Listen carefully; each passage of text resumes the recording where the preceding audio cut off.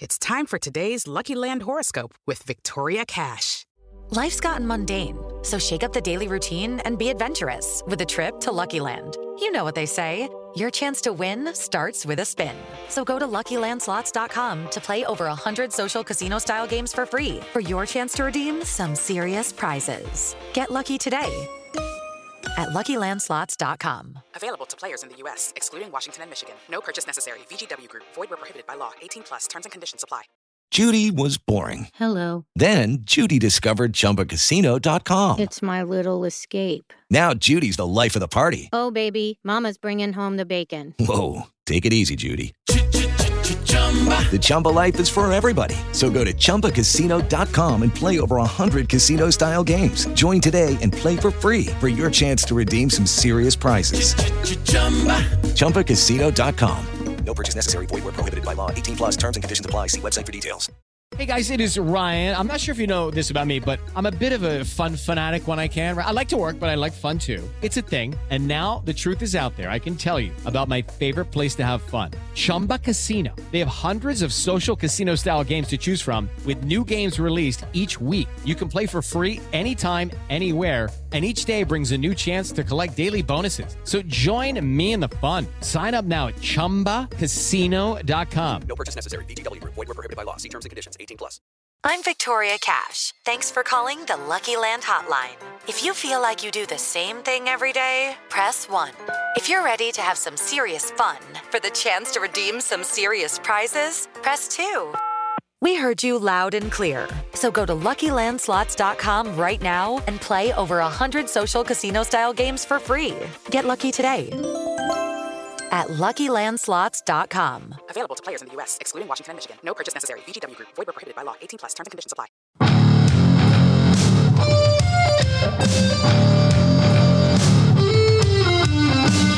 Rob, Mike, and Jessica Lee. It's the only new show that's on TV. Phil Kogan is the aftermath. So watch out, boys, 'cause baby, they're trouble. Yeah, Tough as Nails is back once again, and we are ready to talk about the latest batch of episodes from this weekend, episode 5, episode 6, and back with us, we are here with the great Jessica Lees. Jess, how are you? I'm doing great, Rob. I heard we're going to be doing some packing, stacking, tracking. We'll probably be talking about that shellacking from episode 5. Yes.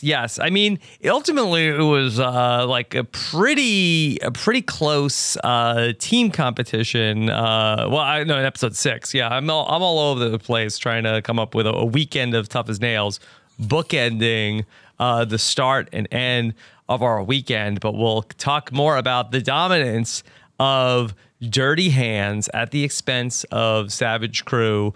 And yeah, it's just Jess and I here so far. We're waiting for Mike Bloom to join us. Oh, wait, hold on. Yes, okay, it's Mick Broom. That's right. My name's Mick Broom. I'm in custodial services. I heard you want to bring me on for a podcast. Yes. You know, Rob, this guy looks a little bit like a guy we've seen before. He's kind of familiar to me. He's pretty familiar. Mick Broom, do you have some thoughts on Tough as Nails this week? Oh, absolutely love it. My favorite show on television. I do 500 burpees the entire time the show runs. Phil, get me on there. Mick Broom will sweep up the competition. Yeah, so Mick Broom, I'm so interested to know why you're here and why you're here this week. Well, as we know, these challenges were all about getting dusted and dirty. And I'm here to tell Paul it's okay to get dirty sometimes. It's okay to get stuck on a rock. It's okay to fall off a balance beam. That's what we do in custodial services. Okay. Well, Mick, it's so nice to have you here for this week's Tough as Nails recap. Did you have anything in particular you wanted to say about these episodes? Well, the one thing I'd like to say is you were totally fooled. It wasn't Mick Broom. Oh, I can't believe it. You all got so You should have fooled. seen the How look on our about them faces. apples? Yes. My God, they're as delicious as some nice ambrosia apples. The looks on your faces. I'm doing well. Doing well. Yeah, that was a pretty. It took me a second to figure out where we were going with this, Mick. But yeah, we opened up episode 5 with somebody incognito. And I'm like, am I supposed to know who this person actually is? Is this Martin Short doing another character? Could you imagine? You know, it is the weirdest thing though. Like you're going to bring Martin Short into your show and then you're going to put some other person, arguably objectively less famous than Martin Short. Well, she is a Jill of all trades, to be fair. I mean, it's fair. Like in the Tough as Nails world, I don't know who's more famous here, but you're going to put that person incognito. You're going to put Leah incognito when you had Martin Short, Man of a Thousand Disguises, right there. First off, Lee Cognito, please. But yeah, this was so silly and I love it. I would have failed this 100%. Even if I had like known every pore on Leah's skin, I feel like the amount of paraphernalia she was wearing just felt like there was so much distraction going on. I definitely would have fallen for it. Listen, it's pretty dang random. When we brought in alumni in the past, it was to do with challenges that are usually in their trade. Look, Leah certainly has done a lot. I'm not sure how much apple picking she has done, especially in the high speed, volatile manner that they did it in this episode. But I'm always happy when they bring in alumni, and it was nice to see Leah here, or Leanne, I suppose. Yeah, was it just that, okay, well, Leah has nothing to do with apple picking, so have her play a character and then reveal, aha, gotcha, bazinga. Well, we kind of had 2 episodes this week. Like apple picking was, you know, that's an industry, that's a thing. The second episode, there really was no actual industry involved in that. Like there was no trade to speak of. So maybe episode 6 would have been the one to bring her on. Yeah. I don't know. Episode 6 was more so the hazards of bringing things from one place to another, I guess. Well, you got to find the things. Then you got to drive them across dirt-laden roads. Well, that speaks to Jill of all trades, maybe. Yeah, that's what I'm saying. I just believe that CBS And what did Jack and Jill do, Mike? They made a bad Adam Sandler movie. They went up the hill. They went up the hill, and they had to carry fetch a pail of water. That's carrying things. Yeah, I do. Then they fell down and broke the crowns. Yes, and so did on Cheryl rough in this terrain. episode. Yeah. Yes. Yeah. I will say, I think CBS misses Undercover Boss a bit. I think they had some leftover prosthetics. And they're like, all right, who can we put incognito to have them blend in with the rest of these contestants? Okay. All right. Well, that was just the setup for episode number 5. And this was like a really wild competition where everybody was going through the apple orchard. I got to be honest, I didn't really know what was going on, but I was having fun. Can I just say, I think I can say with a stamp of approval after 6 episodes, this is my favorite Tough as Nails season since the first one. Mike, I hear you. I feel the same way. I've really enjoyed, and I don't know if it's maybe just watching the 2 episodes, like, and you know, I know it's on Friday and Sunday, but I've been watching them back to back, and so I don't know. I feel like I've really liked these characters. But Jess, are you warming up to this particular cast? I feel like I know them a little bit better. Yeah. And I think maybe this does speak to the fact that we're watching 2 episodes at a time. And we're usually like, I don't know about you guys. I don't watch them the second they air. I either watch the screener ahead of time or I catch it on Paramount Plus the next day. And I feel like maybe Tough as Nails is one of those shows that lends itself better to a binge. That is entirely possible, especially when it's like the ongoing storylines of, especially like in the team aspects of it, where the stuff that carries over from one week to the next. And I don't always remember like who did what in the challenge from week to week, but maybe watching 2 episodes in a row and this season having like more of like an ongoing storyline with like the struggles of Savage Crew. No, I have very much enjoyed this season of Tough as Nails. I can't believe we're more than halfway done.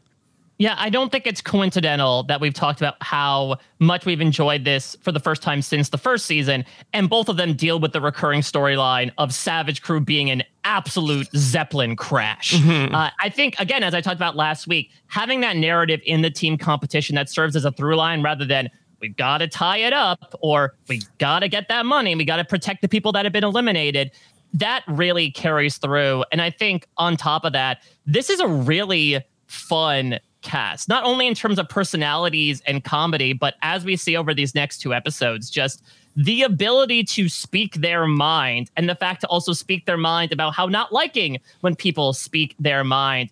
I really go back and forth as to whether Jessica or my fallen flamingo queen in Cheryl, I've worn flamingos in her honor, is my favorite. But like to have the 2 of them as well as some of these other standouts on one season is something we don't often get on Tough as Nails. Well, one of the other interesting storylines is that we have had this, I think, for the first time in Tough as Nails. I can't recall another time where this happened, where basically Dirty Hands has sort of like is anointed, okay, Cheryl is the crew boss. She's basically gonna I think this is the 4th time that she is going to be our leader. She's good at it, and she's basically like the coach of this team.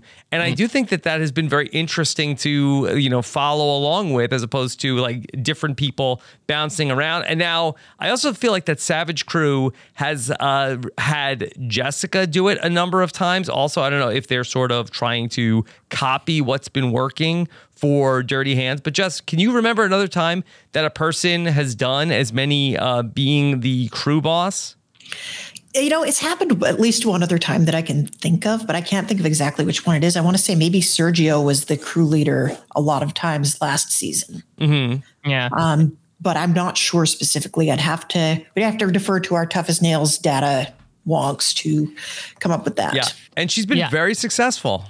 That's the thing, is they vocalize in the 5th episode, right? Like, if it ain't broke, don't fix it. And it's really interesting considering that when we talked with Phil back in season 1, we sort of asked, is there a sort of invisible rule of thumb that everyone has to be crew boss at least once? And Phil said, no, you can do it however you want to. You can draw straws. You can look at the job at hand. And it seems like Dirty Hands really adopted this motto of, despite one of their team members branding themselves as a jack of all trades, they felt that Cheryl, I think between like her life experience, her general measured way of thinking, would be the one to say, hey, let's take charge of this. Now, I guess the question is, next week, so Dirty Hands won last week with Cheryl, barely, but won. But she did lose the individual competition. Do they feel like that, along with her literal physical handicap, will be enough of a handicap to have her step down? It's also a position that tends to require the least physicality. So I feel like that's also been part of this decision making, where that instead of like her running around, she can sort of just be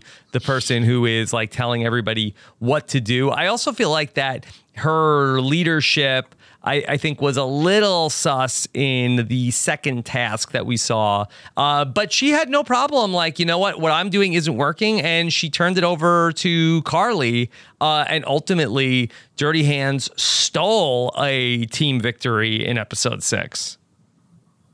Yeah, that was a really... Shoplifted. Yes. Yes, indeed. And that was one of those challenges that, we see it on Amazing Race all the time. So we know what the optimal strategies are, I think, in a way that we usually are way out of our depth on this show. I mean, This is supermarket sweep, is it not? Mm-hmm. To a lack of a better extent. I know that it's not completely gather, the most high value things like we see in that particular show, but it very much is testing your knowledge of the store and the ability to grab things in a very detail-oriented manner.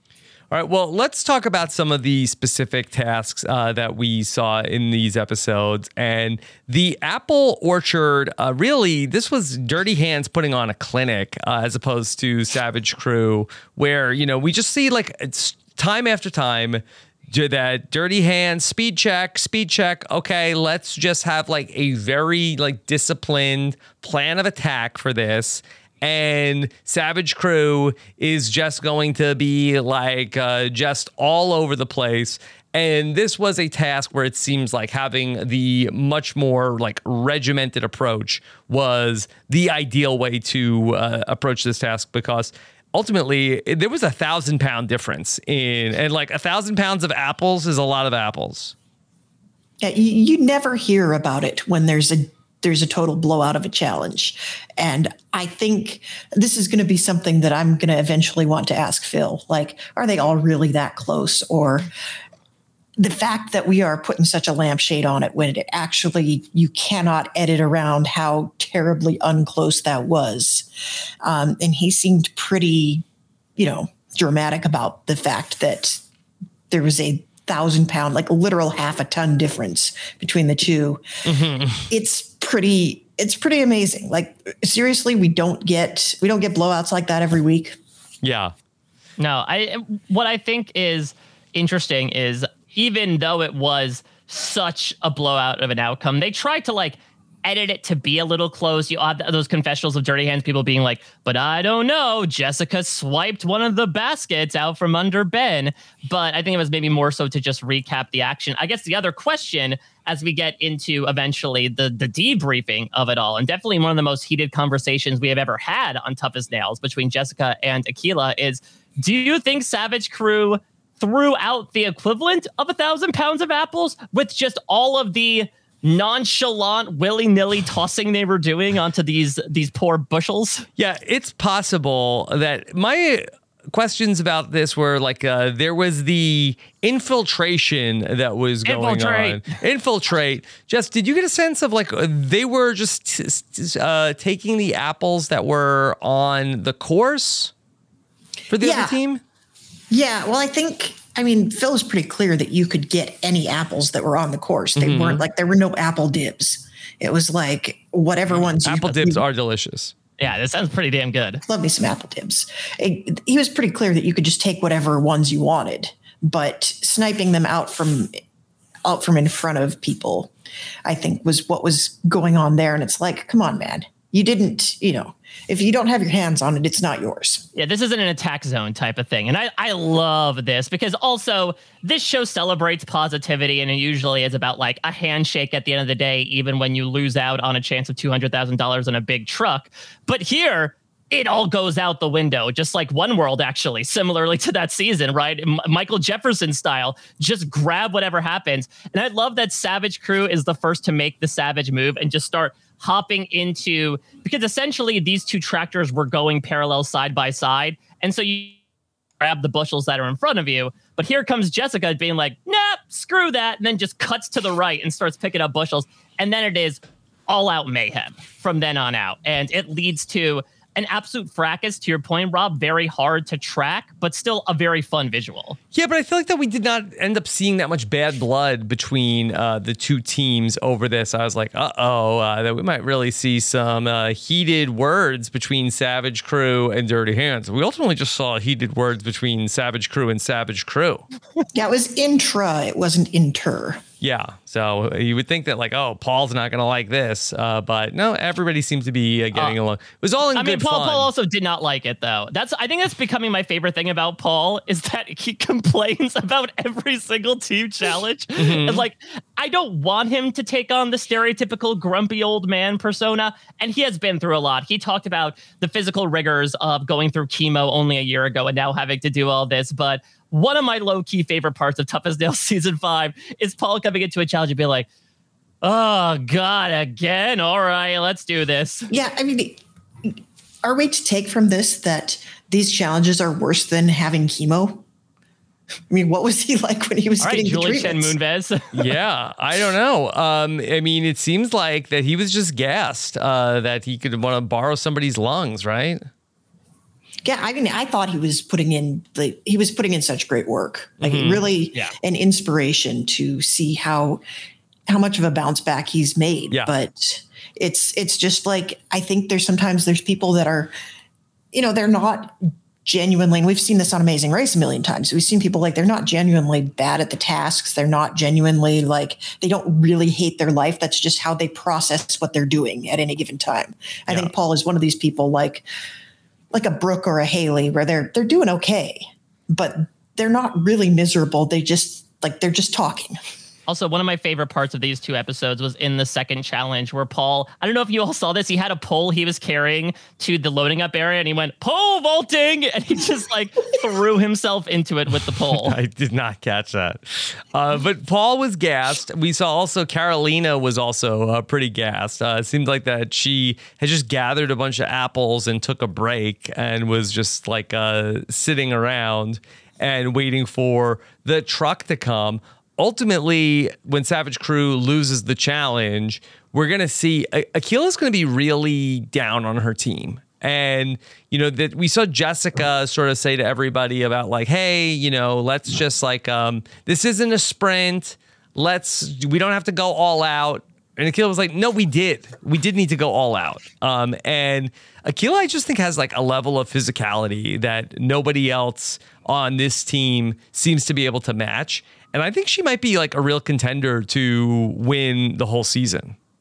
Well, I think especially considering that the prize is individual and not team-based, and not to say that she has problems playing with other kids. She and Jessica actually get along surprisingly swimmingly in that second challenge until they lose, and then it immediately goes back to square one.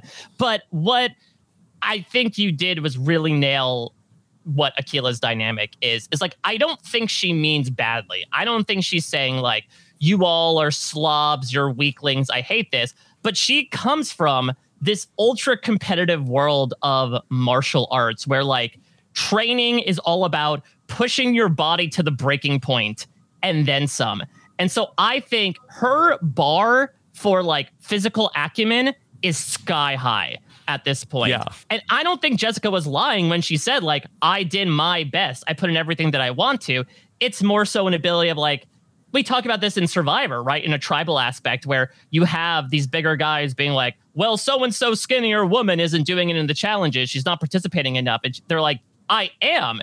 It's just that you are in a completely different planet than I am. And so my 100% is not going to equal your 100% necessarily. Yeah, Jess, it's interesting that in the second episode, we had that it was Akilah and Cheryl go head-to-head in the overtime in the second episode. And the two of them are really just such contrasts in style, where Cheryl is all about speed check, we're going too fast, let's check it out, let's make sure we're doing the right thing. Where Akilah is like, no, forget this. Like, we are not going fast enough. We need to be moving faster. And I think that we saw this last season. I think that she has like a little bit of Angel in her, where I think that she's probably like a little more organized than Angel ultimately was, where I think that he was presented as more of like a chicken without its head. But like, she's just like, she's like, I can go fast. Like, why aren't we just going faster? Well, that speaks again to what her background is. And in a combat sport, you are going as hard as you can, like anything meaningful that you're doing 150% the entire time you're doing it. Like there is no like pausing to think about your strategy. It's like everything is instantaneous. And, Angel came from that same background. He was a boxer, right? He was a boxer. Yeah. Mm-hmm. And so it doesn't surprise me. And it's also the extra emphasis on, like, Jessica is someone who's trying to convey, like, we did a lot of really good stuff out there, even if we didn't win. And, you could tell she's a mom. But Akilah, in that world, that's not how you think about not winning. Like, it is much, much more important. And so she really takes it to heart. If, like, it doesn't really matter how close it was or how well you did, or if there were any good moments you can take from, it's like, you didn't win, so it doesn't count. Mm-hmm. Yeah. We have seen so much drama from Savage Crew in the damn van this season. Between, we had Paul versus Jessica, and we had, Carolina versus Paul, and we get to this time like Akilah versus Jessica versus Carolina, and it's like really been Mike, they are a Savage Crew. Yeah, and there's Dustin in the back like, okay, everyone, quiet time for 15 minutes, please. Yeah. It's a good thing that we kept the damn van cams, because the fact that Phil told us that they almost didn't do that from the jump, that is wild to me. What do you even have a show if you don't have the damn van? It's fantastic. It's like locker room cams, right? Like getting to see these people try to debrief after everything. And like, especially with this type of team where there are so many alphas who are willing to speak their mind, tensions are just boiling to the surface. And then it also interestingly carries into this individual challenge where Jessica's like, okay, Akilah thought I wasn't going fast enough. Well, screw you. I'm going to prove that my strategy works. Yeah. We also had a great Dan Van scene in, I believe it was in the second episode of The Weekend, where, Cheryl is like really just, giving everybody like a pep talk about it. And she talks about how, this is like a great time where she's able to like sort of like figure herself out. And, even if she doesn't, like in 50 years, maybe she didn't always know exactly who she was, or at least wasn't comfortable vocalizing like who she was. Now the world has sort of caught up that it doesn't matter. Who cares? That was Cheryl's personal story bump. Yeah. But I thought it was beautiful. And like, to be candid, it was a nice reminder to me. I think we have all become obviously very cognizant of how it feels sometimes that the world is going backwards with a lot of stuff that has been put forward by certain people in the past few years. And so it is really nice, especially, a 55-year-old woman coming forward to say, now more than ever, I feel like I can be myself. That wasn't to like disclose any part of her identity whatsoever, but to say like, back in the day, I never felt essentially comfortable. I felt like I had to be put in a box. And then essentially all the boxes have been broken apart at this point. The apples are spilling all over the place. I'm just trying to be me. I think it's like a fantastic statement of identity that honestly applies to so many people from so many different generations nowadays. Yeah. Yeah, it's like you don't need to put a label on anything anymore. You can just be who you are. Yeah. So really great moment for Cheryl.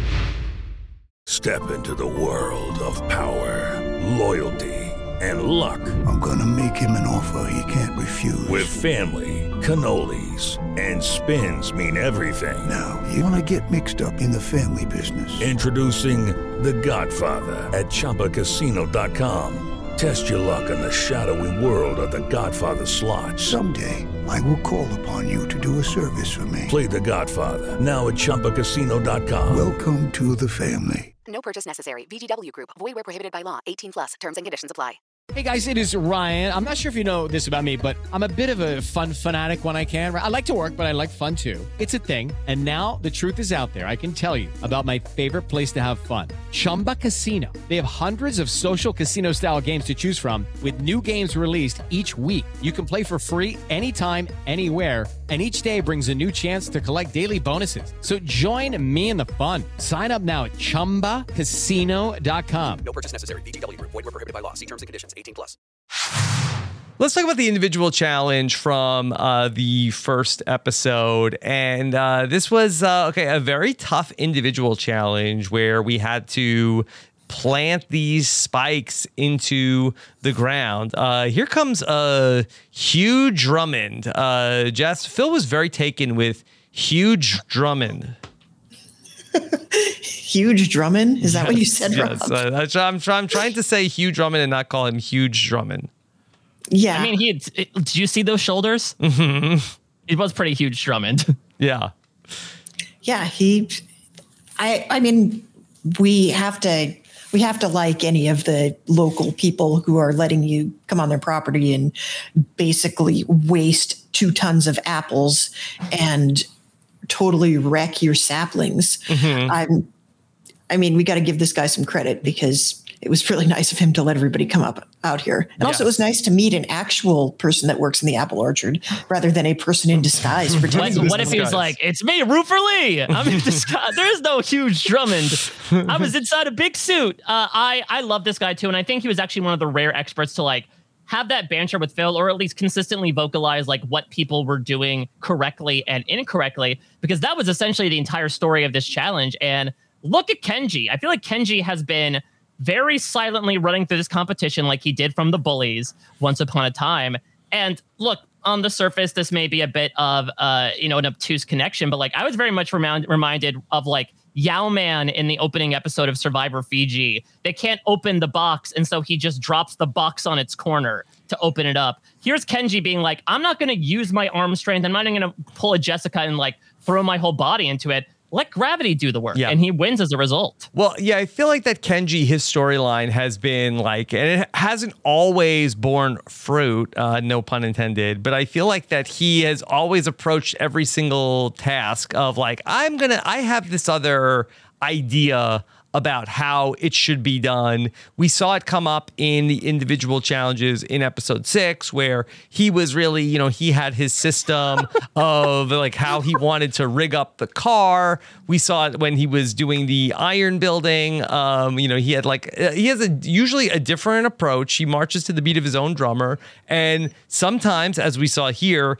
it pays dividends. And other times, he's very vulnerable, I think, to coming in last place when his ideas don't work. Yeah, I think it's not always a question of working smarter, not harder. It's a question of thinking outside the box. Yes. And sometimes you shouldn't be outside the box. Sometimes you need to very much be in the box. Right. If this was the Amazing Race, then Kenji is the person where everybody's like, okay, all of the teams are going this way. I'm just going to follow them. Where Kenji is the guy, I've looked at the map. I think I have a shortcut. Yeah. Or, everybody's doing that detour. I'm going to do this other one just in case it's quicker. Yeah.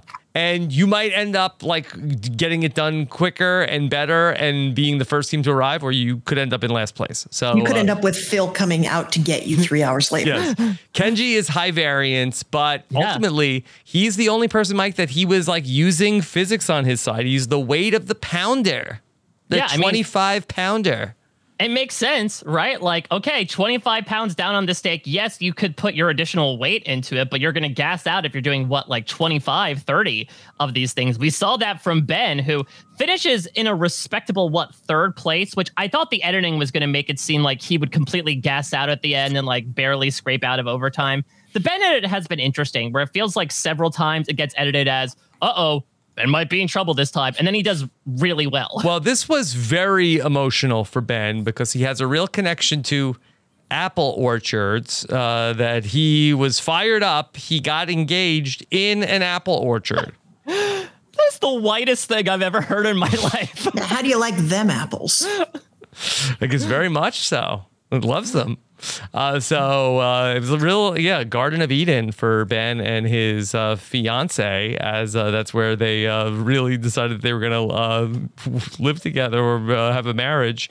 So we also had Jessica, who also performed very well in this. She ended up coming in second. Mike, she was doing kind of the alligabler thing. Yeah. I mean, listen, someone who once upon a time dedicated a minute to the veterans and now a veteran herself. Every post was a different person. And luckily they montaged it so it didn't feel like, okay, people didn't feel like they got called out in her acceptance speech. She did not recognize any states, which I think does put her below Gabler, unfortunately. Yeah. Or dogs. Yeah. We didn't see all of them. We didn't see all of them. Yeah. So except I did love that last one of this one's for me, baby. Mm-hmm. So really, it should have been this one's for you, Akilah. F you. She was thrilled. This really gave me she sat in the hotel for 3 hours the night before thinking about how am I going to put this together? What am I going to bring to this challenge? What kind of bit can I do? She was really Mike Blooming it up there, if you will. Okay. All right. That's why I love her. She's a woman after my own heart. Mm-hmm. Mm-hmm. She's very much in that Mike Bloom vein. Okay. Then poor Dustin, who was the first person to finish. And then, no, Dustin, you have to go back. And he, for the life of him, could not figure out that his post was showing red. Yeah, but I think the main person who ends up falling here is Marcus, because Marcus, I think, got the check third and falls all the way down to 9th after he wasn't able to tie off one sapling. I did think initially, okay, this is going to be Dustin's Achilles heel, but he was able to figure it out. He just missed out on, $5,000. Mm-hmm. Well, I mean, that's not nothing. I suppose. But Dustin's been interesting because Dustin won the first challenge with Ben, nearly beat Paul in the second one, bottom 3, then safe, then finished in the bottom in the last heat as well. So Dustin is almost as high variance as Kenji is. Yeah, he's ultimately going to be spared the overtime. Paul also, that he just squeaks through. He's very happy that he ultimately did that. And we're going to see Marcus Jones and Cheryl heading to the OT. We talked about this offline. Marcus Jones is the Groot of Tough as Nails, right? I am Marcus Jones. That's how his famous words to clock out, right? Like, I'm Marcus Jones, and the one thing you're gonna know about me is I'm Marcus Jones. Mm-hmm. Yeah, I mean, we are sort of like planting things, so I think it's good to have it be, somewhat Groot related. And ultimately, we have, again, on paper, a real mismatch, Marcus and Cheryl. But for Cheryl, this was not a challenge that really needed to be in overtime that involved a lot of physicality. But this reminded me of? We're talking about how this is the best season since season 1. This reminded me of the Ruther Lee Michelle showdown. Yes. Yeah, the hay bale stacking. Yeah. Hay bale stacking. Sure. And so this is basically going to be fill up your gallon jugs and who can fill 4-gallon jugs. And both of them, turns out that you don't want to put too many apples into the grinder, but ultimately it's close, but Cheryl gets it. I have realized, I think Cheryl reminds me a lot of Lunch Lady Denise from Survivor China. Mm-hmm. In what way? Well, specifically the way that she got literally punchy and nearly destroyed the grinder with her last little batch. Remind me a lot of Denise's aggressive yell when she put the balut in her mouth. Yeah. Yeah, I felt like Phil was genuinely concerned. He's like, I don't want to have to pay this bill. Like, we're already on the hook for so many apples that you guys just flung all over the place. Please don't make me also have to pay for a cider mill. Yeah. Well, yeah, because it seemed like the grinder itself was like this metallic, obviously, vent into it with like a surrounding of wood. I don't know how that wood was adhered to the metal, but Cheryl somehow banged it off with just the amount of pressure she was putting with that poor little grinding thing. Yeah, she ultimately is going to be like running around the thing to get leverage on it. She gets all of the cider going, and ultimately she wins. Marcus, he gets to give his catchphrase, I am Marcus Jones. And then Phil comes out with to toast the cider to everybody. Jess, do you think after these last 2 days of smashing apples, being around, do you think that everybody actually liked the cider, or were they so sick of apples that they faked it for the show? Well, I think it's one of those things where you kind of have to drink it and pretend you like it. Mm-hmm. But it's not like it's foot wine. It's not like you're stomping grapes here. Well, now It's the not question is, gross. they had like show cider, right, for them to drink. It wasn't like, okay, here are the 4 jugs that Cheryl just filled up. Here's whatever nastiness they just threw in there. There's like a significant filtration and fermentation process that goes into making actual cider. So this was like the stuff at the orchard that people pay like $8 a bottle for. Mm-hmm. So and they got it for free. Yeah. Mm-hmm. Well, I mean, I'm sure the show probably paid for it because yes. But they toasted the cider, and then we got treated to like send Phil out to if America's Got Talent, Canada's Got Talent, New Zealand's Got Talent. Yeah, he's quite the juggler. Yeah, I did not know he had it in him. Incredible. I love these post-credit scenes. We didn't talk about this last week, but they like went to a motocross race after they built the whoops. I hope this keeps being a thing. Yeah. I mean, yeah. Well, it's always been a thing on Tough as Nails. It's always been a thing where we've had like little social moments, like the time that everybody had a barbecue after they finished setting up a backyard. Yes. Yeah, but I'm specifically, it's almost like what they do in The Bachelor, right? Where they put like, because they flashed back to the whole Leanne situation to have Phil juggling. So I hope we get more like little deleted scenes in it, if only to like showcase more Phil goofiness. Well, much like Groot's films, you have to stay until after the credits on Tough as Nails. Don't leave. Is that how All Stars is going to be announced? Samuel L. Jackson will appear and announce All Stars, the Avengers, as being assembled? Yes. Okay. So, all right. Dirty Hands, they had a 3-2 lead going into task number 6. And they go to like the big box warehouse store. Now, is this a common store in Canada?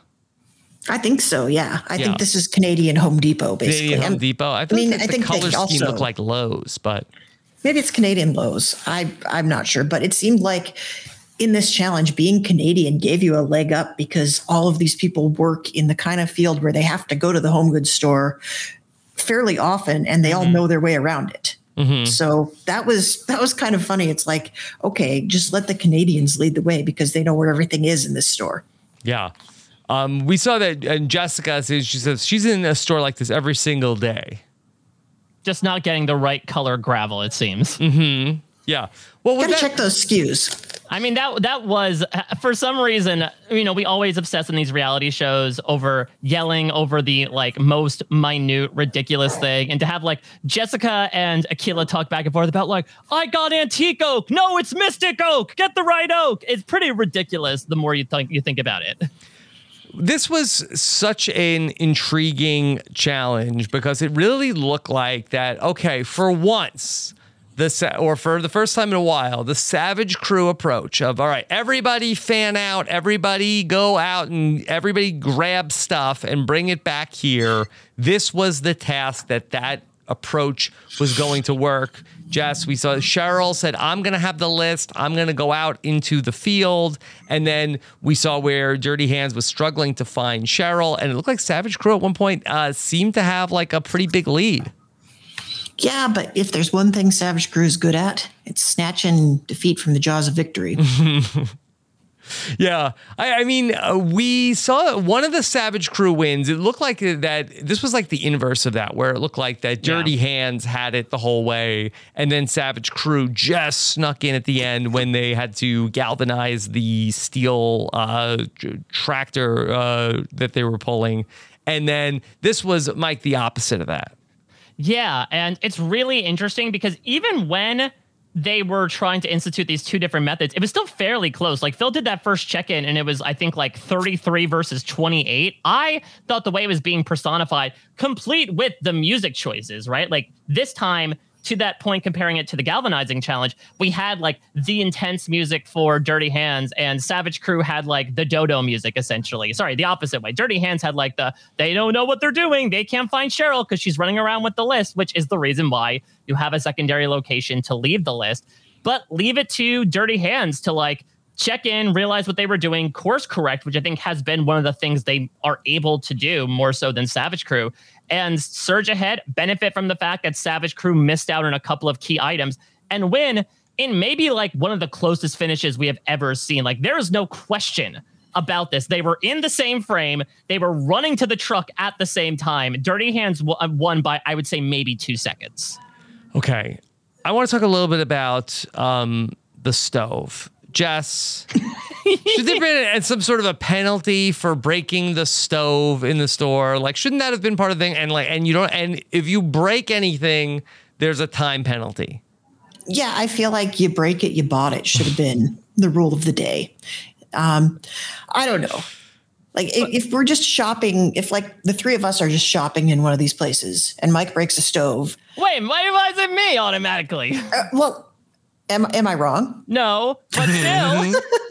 Like it depends on the object and like the degree to which you're screwing around while it happens. But sometimes they just write it off. Like there's a certain amount of that stuff that gets written off, but there's also a certain amount, like if you break it, you're going to have to pay for it. Yeah. Now, I am confused as to how this happened. This thing shattered, like not even spiderwebbed, disintegrated by a shopping cart running into it. If anything, I am grateful to the skills or lack thereof of Kenji and Yessie, because I don't want to buy that stove anytime soon. I'm going to stub my toe on it, and the thing is going to disintegrate in front of me. Well, it's a certain type of ceramic. You hit it at that angle, and it does just pulverize. Yeah. I mean, that was wild. I thought that really would have been a bigger deal.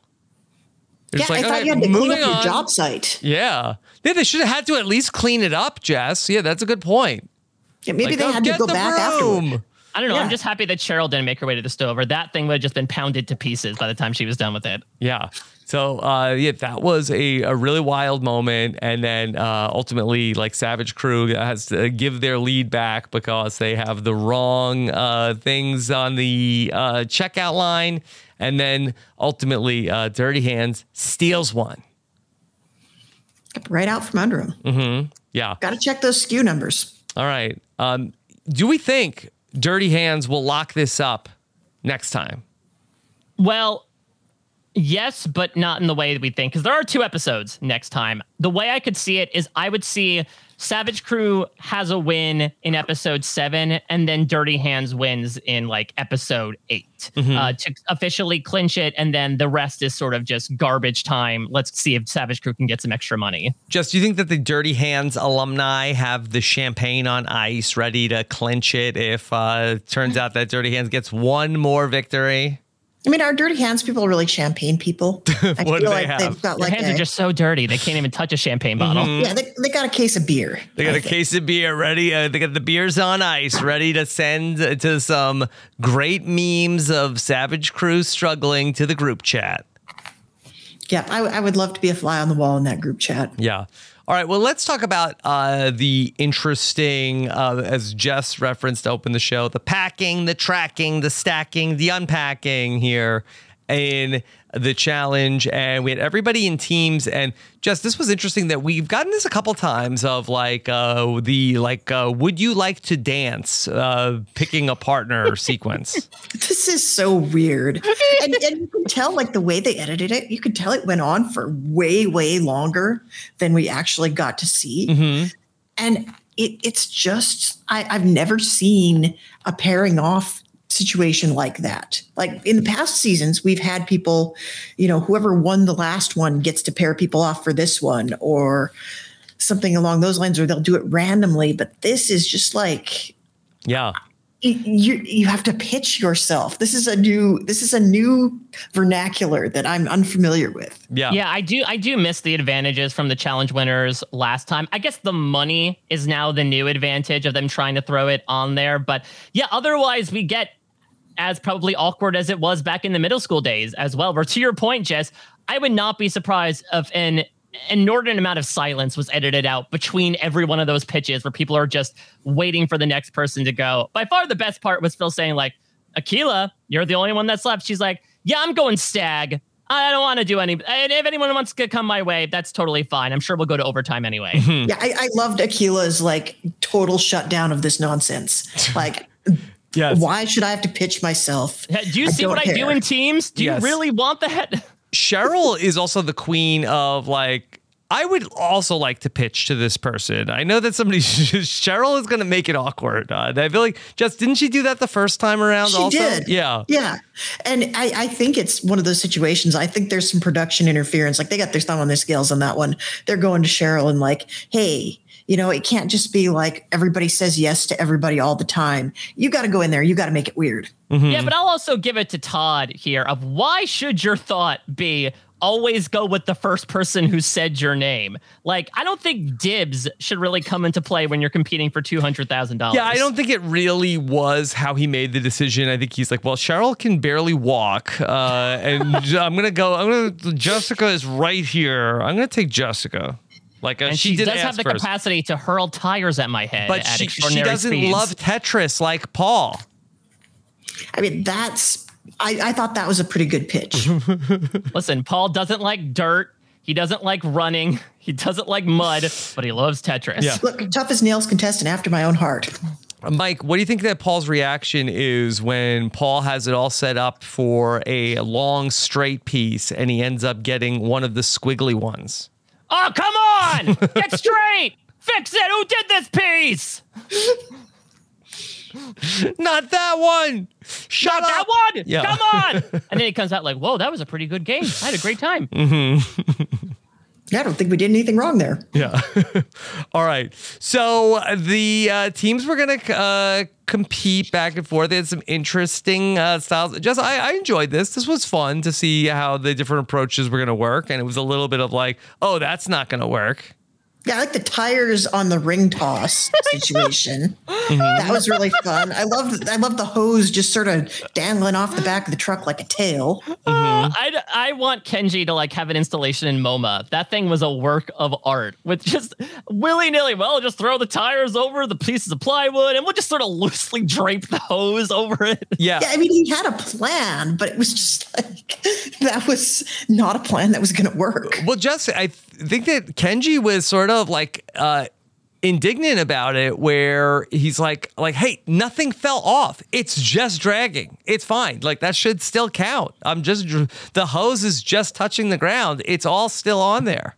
Yeah, and everybody's like, yeah, nobody call Canadian OSHA because that's not compliant with anything. Yeah, I do fear Todd said that he has, comprehensive packing experience from moving his kids in and out of college. God help Kenji's children is all I will say. Like, well, we dragged your mini fridge for the past 15 miles, but I think it's still good. Still good. We got this. Bad news about the stove. Sorry, kids. We'll get you a hot plate. What did Kenji's response to that? Like, that's hilarious, bro. I think that's how he'd respond as well if his own daughter's stove fractured. Yeah. Sorry. I hope you didn't need that microwave. But we had a second round, the second heat. And just, I like this because it was like you got to kind of learn from what went wrong in the first heat and have another chance at this. And so it was about who could make adjustments between when Kenji and Dustin got to go against Akilah and Cheryl. Yeah, and I think Kenji is probably very good at that sort of thing. Like, he's way outside the box, and then he's going to decide if he needs to get weirder or less weird. Mm-hmm. Yeah. So ultimately, they're able to pull it off. I did kind of think that Akilah and Cheryl were going to have it nailed down. Like, I thought that Kenji was like, no, my system is perfect. Like, I just need a little adjustment and it's going to work. And I kind of thought that Cheryl and Akilah were going to beat them. But no, Cheryl and Akilah are going to go back into the overtime, second overtime for Cheryl this weekend.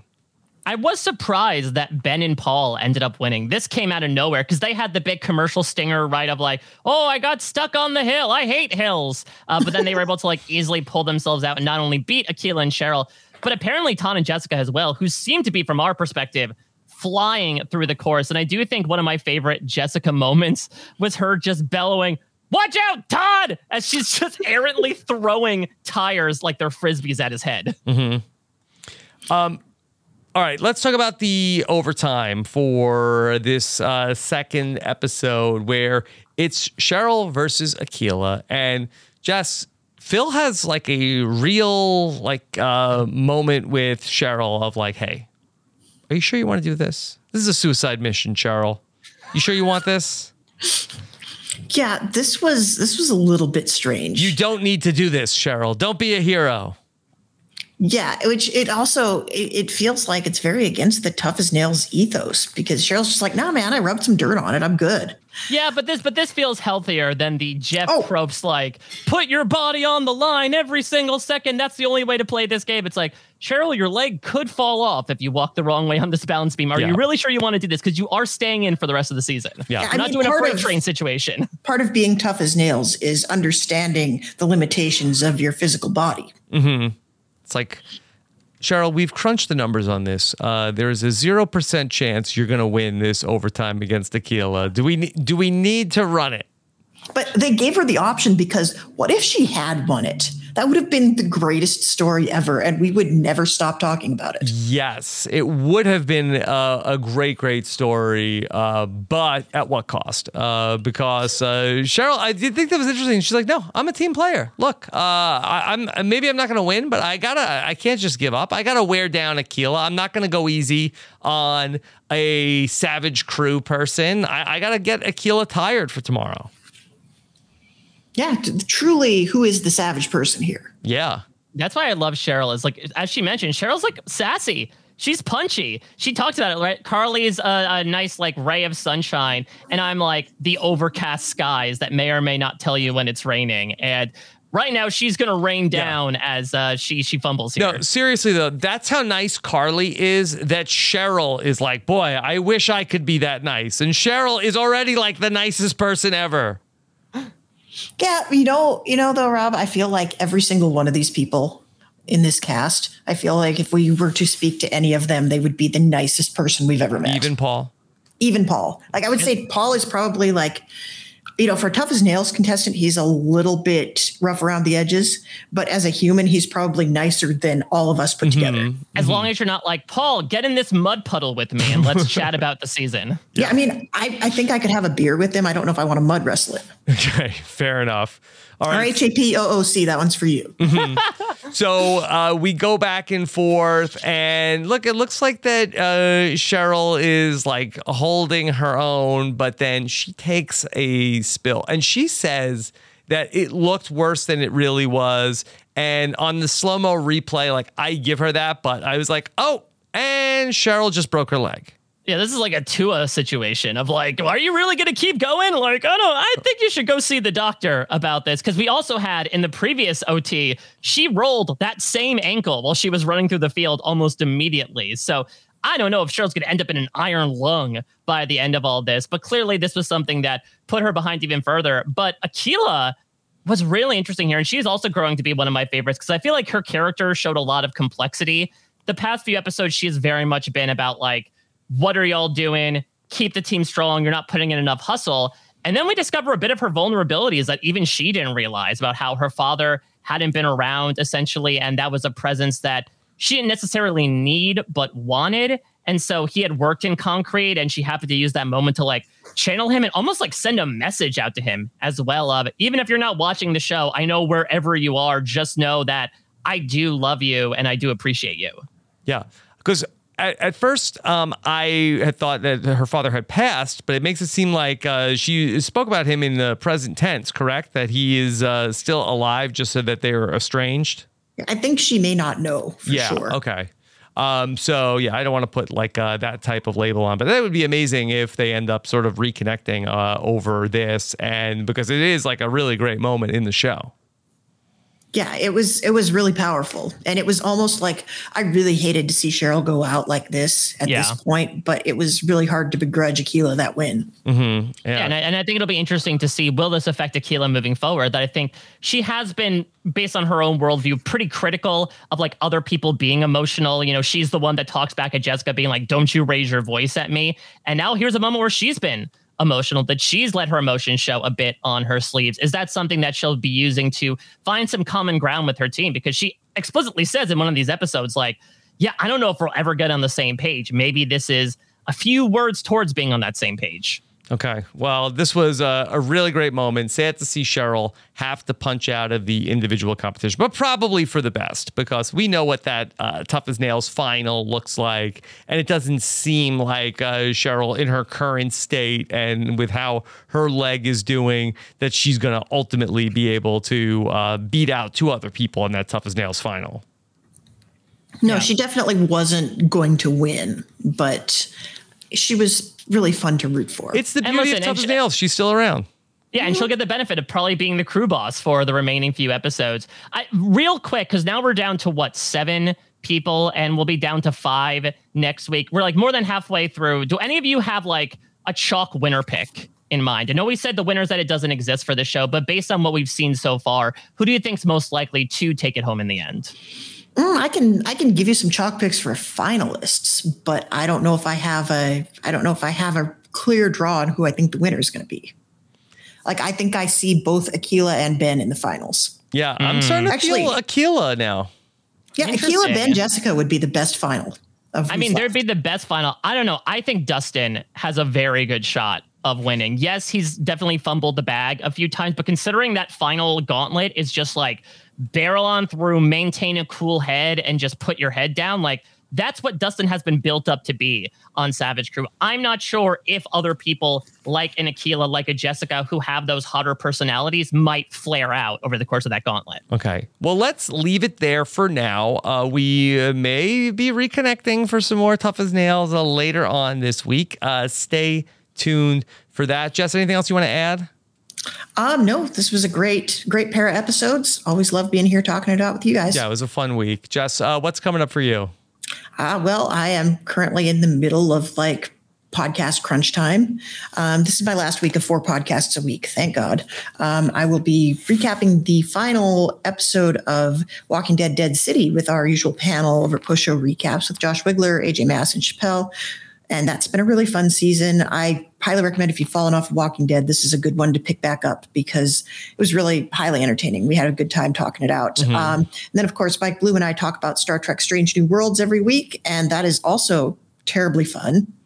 And then Dan Heaton and I are covering Amazing Race Canada over on Reality TV Wrap-Ups. And again, I have no complaints about what I'm watching and covering. It's just that there's an awful lot of it lately. Okay. Well, Jess, great to get to chat some Tough as Nails with you here this week as we cross the halfway point. Mike, what's coming up for you?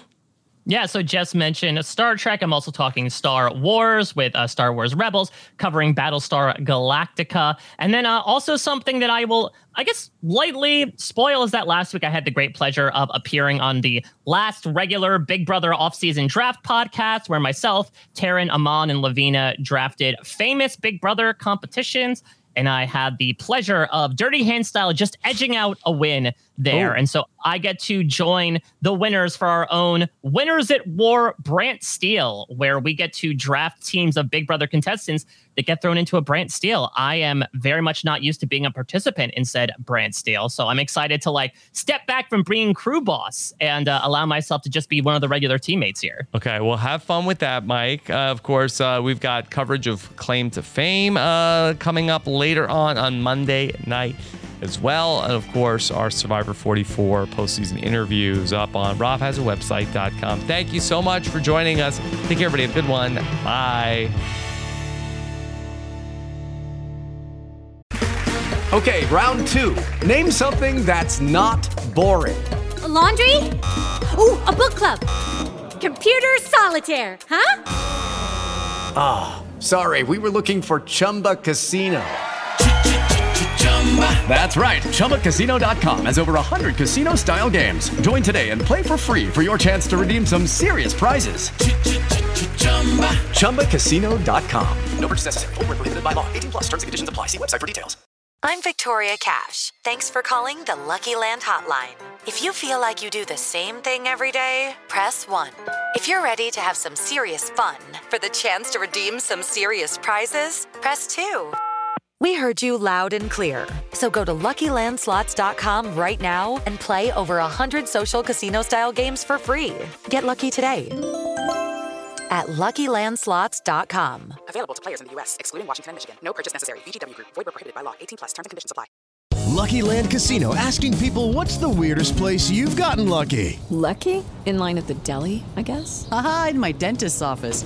More than once, actually. Do I have to say? Yes, you do. In the car before my kids' PTA meeting. Really? Yes. Excuse me, what's the weirdest place you've gotten lucky? I never win and tell. Well, there you have it. You can get lucky anywhere, playing at LuckyLandSlots.com. Play for free right now. Are you feeling lucky? No purchase necessary. Void where prohibited by law. 18+. Terms and conditions apply. See website for details.